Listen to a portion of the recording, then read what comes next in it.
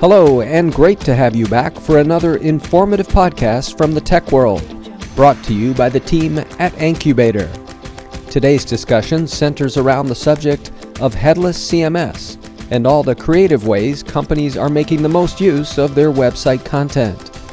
And now for today's talk, let's join someone who's been at the leading edge of CMS development in the healthcare industry, Ancubator President and CEO, Sujal Raju.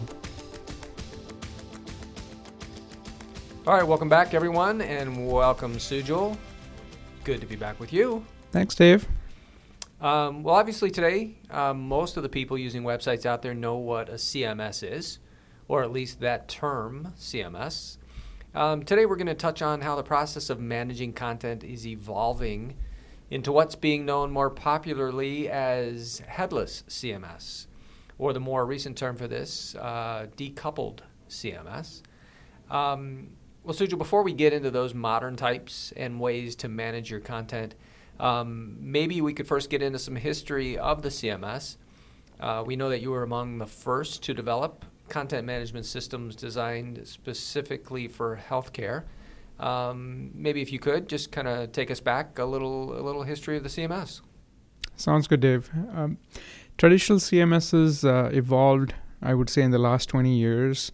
To solve the problem of giving the digital marketers, or anyone for that matter, to publish content easily on the websites or online, tasks that would require a developer to do, back then, was a tedious process because you would have to depend on the availability of the developer, the development team, to publish anything. And obviously, when you have to deploy something really fast, it would take forever, or it couldn't be done in seconds or minutes. So the traditional CMS actually helped that, change the curve a bit, where marketers could actually log in to their CMS and be able to publish content, create pages, create news articles, things like that, and be able to publish right away without having the need for a developer. So it brought a great relief to marketers so that they could have control or be the king of their content and be able to deploy that as and when they need it. So I would say so that's how the CMSs came into the picture and how they were developed. And now, as we know, almost everyone uses it for sure, and it's quite popular. Right. So talk about your history. I mean, you've like we said, you were among the first to kind of get into this at the ground floor, so to speak, with developing content management systems. So touch on your history a little bit about kind of how you got into it and what type of CMS systems you worked with initially. Yeah, and I would say so how I gotten involved is so my background is in healthcare, and I've been working with healthcare and healthcare organizations for almost 2 decades now. And when internet came around and it was getting popular, it was considered, a website would be considered as more of a brochureware. So you would put in content to kind of put the word out there as to what your organization does and, your locations, things like that. And as it evolved, it needed or demanded more of online services. So ways for people to get in touch with your brand or your organization. Also, for example, pay bills online, try to schedule a doctor or try to find a physician online, things like that.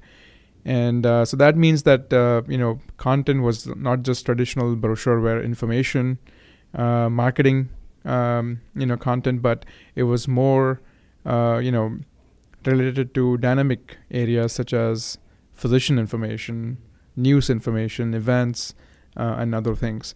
So CMSs, that I got involved in, rather architected, was more around those areas, but specifically to healthcare, so that the marketing department and other departments which would benefit from this, whether it be the finance department or the donations, philanthropy, other areas, it allowed them different avenues for them to interact with their clients or their consumers and be able to allow them to do that at their own ease.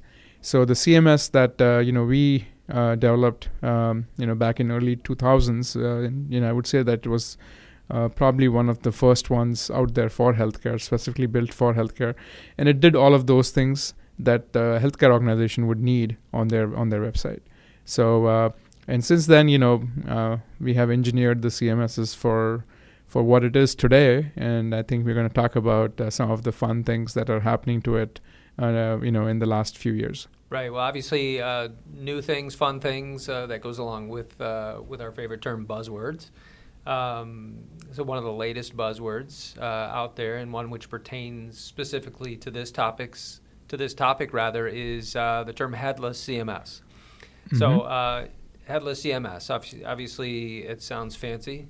In layman's terms, I guess just how does a headless CMS work? Sure. How is it different than your traditional CMS? Yeah, and talking about the buzzword, I guess the reason it's called headless CMS is if you compare it to a traditional CMS, and if you consider that as a body, then the head of that body is the front-end presentation, so your style sheets, your front-end templates, things like that. So if you decouple those things out of your content, then that becomes a headless CMS. So in layman terms or in raw terms, that's what a headless CMS is.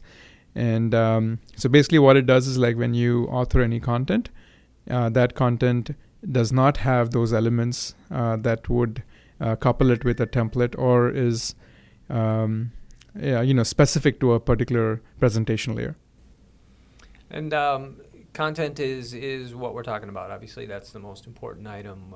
We're trying to get content out there to the public, to the customers. And since that first word in CMS, or first letter in CMS is C, content management, first word there is content. So how different can a digital marketer use that content or use their content in today's world with these new systems? So what great things, I guess, is a headless CMS going to do for them, and what different ways can they present that content?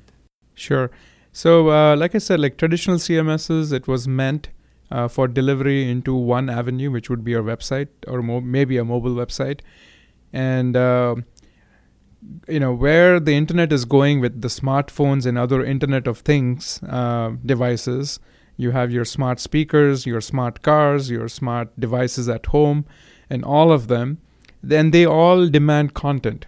So our marketer, a digital marketer, or a content publisher now has the challenge of creating content for all of these devices. And it becomes very hard because, these devices come in different flavors and sizes. And so how do you create content that, is published at all of these areas and yet be easy for you to manage them? And so clearly the answer is that, you can't spend time to create content for each one of them or copy and paste and try to publish them for each of these devices.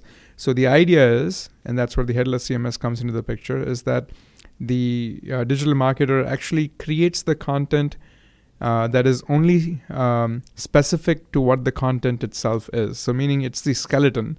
And with that data that's available, the front-end UI person, I would say, or the developer, could then channel it into different areas, whether it be your smartwatch or your smart speaker or digital assistant or any audio website or your mobile device, and then publish them or present them into those different presentation layers outside of this. So what allows the digital marketer to do is, like, they create the content and they can now concentrate just on the content, not have to worry about how it's going to appear or where it's going to go.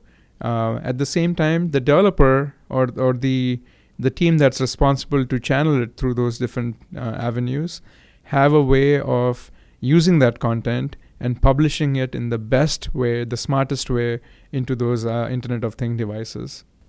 So we're talking, coming out of that, I think one thing this is doing is saving time as well. So absolutely, efficiency is a big thing going on here. Right, and it saves, I would say it also affects the dollars factor as well, because, it's being done and being used efficiently and repurposed in several different areas. And one of the clients that we have helped with, by the way, since the beginning, our philosophy at Incubator has always been to be headless CMS, even before it became a headless CMS or the buzzword. And the idea was to be able to use these contents using APIs, just preparing it for the future, because we knew back in 2007, I believe, when the iPhone came out, that you knew that there's all these mobile apps or other things that we're going to head in future. So one of our clients actually is using it to publish content to their digital boards throughout the hospitals. And so it's a smart way, because you're again creating content for the website, let's say, and you're tagging them, and then just by those tags we then decide where it needs to be published. And that's, I would say, that's the fun part, where what you have developed is now available in areas where you didn't even realize that it could. And it's helping the organization, because otherwise they would have to have another person who would manage content just for those devices. And also it's helping, surprisingly in this one, the caveat was that they're actually allowing departments also to manage those content, in those digital signage devices. No, obviously, so many good things happening there. The consistency of messaging, branding going on there. But like you said, all of those things, saving time, saving money, all great positive things for marketing departments. Now moving on to a new term as we continue with our buzzwords here. But the term decoupled. So touch on that a bit for us, and how is that any different than the headless CMS term? Absolutely. So headless CMS, we've been talking about that a whole lot in the last few years. And now the concept of decoupled CMS comes into the picture. And the reason for that is, if you think about, obviously the traditional CMS, and we talked about how that is to deliver content for a specific need or a specific presentation layer, which most likely was your website. The headless CMS is now saying that, hey, you just concentrate on your content, and then let the development team worry about how it's going to be presented to those different devices. But in a way, headless CMS is more reactive, meaning it manages the content, but then just sits there and then waits for someone to pick it up, through the API.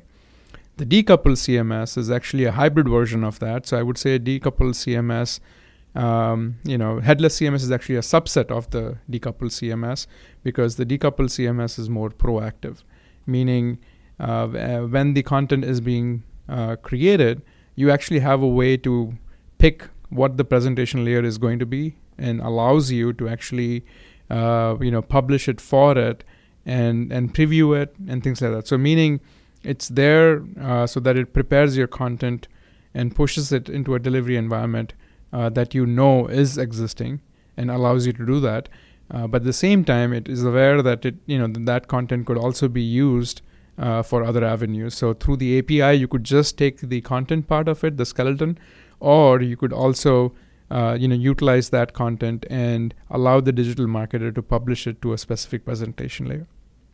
Well, thanks again, Sujal, for another informative talk. A lot of great, important information for marketers out there. Information in situations here that marketers can definitely benefit from. So, as always, you can contact Sujal directly or find out more at incubator.com. Sujal, thanks again.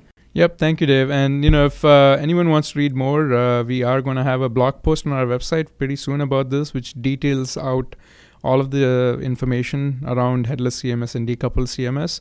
So if you want to learn more, feel free to hop on that site and get more information. But pleasure to talk to you again, Dave.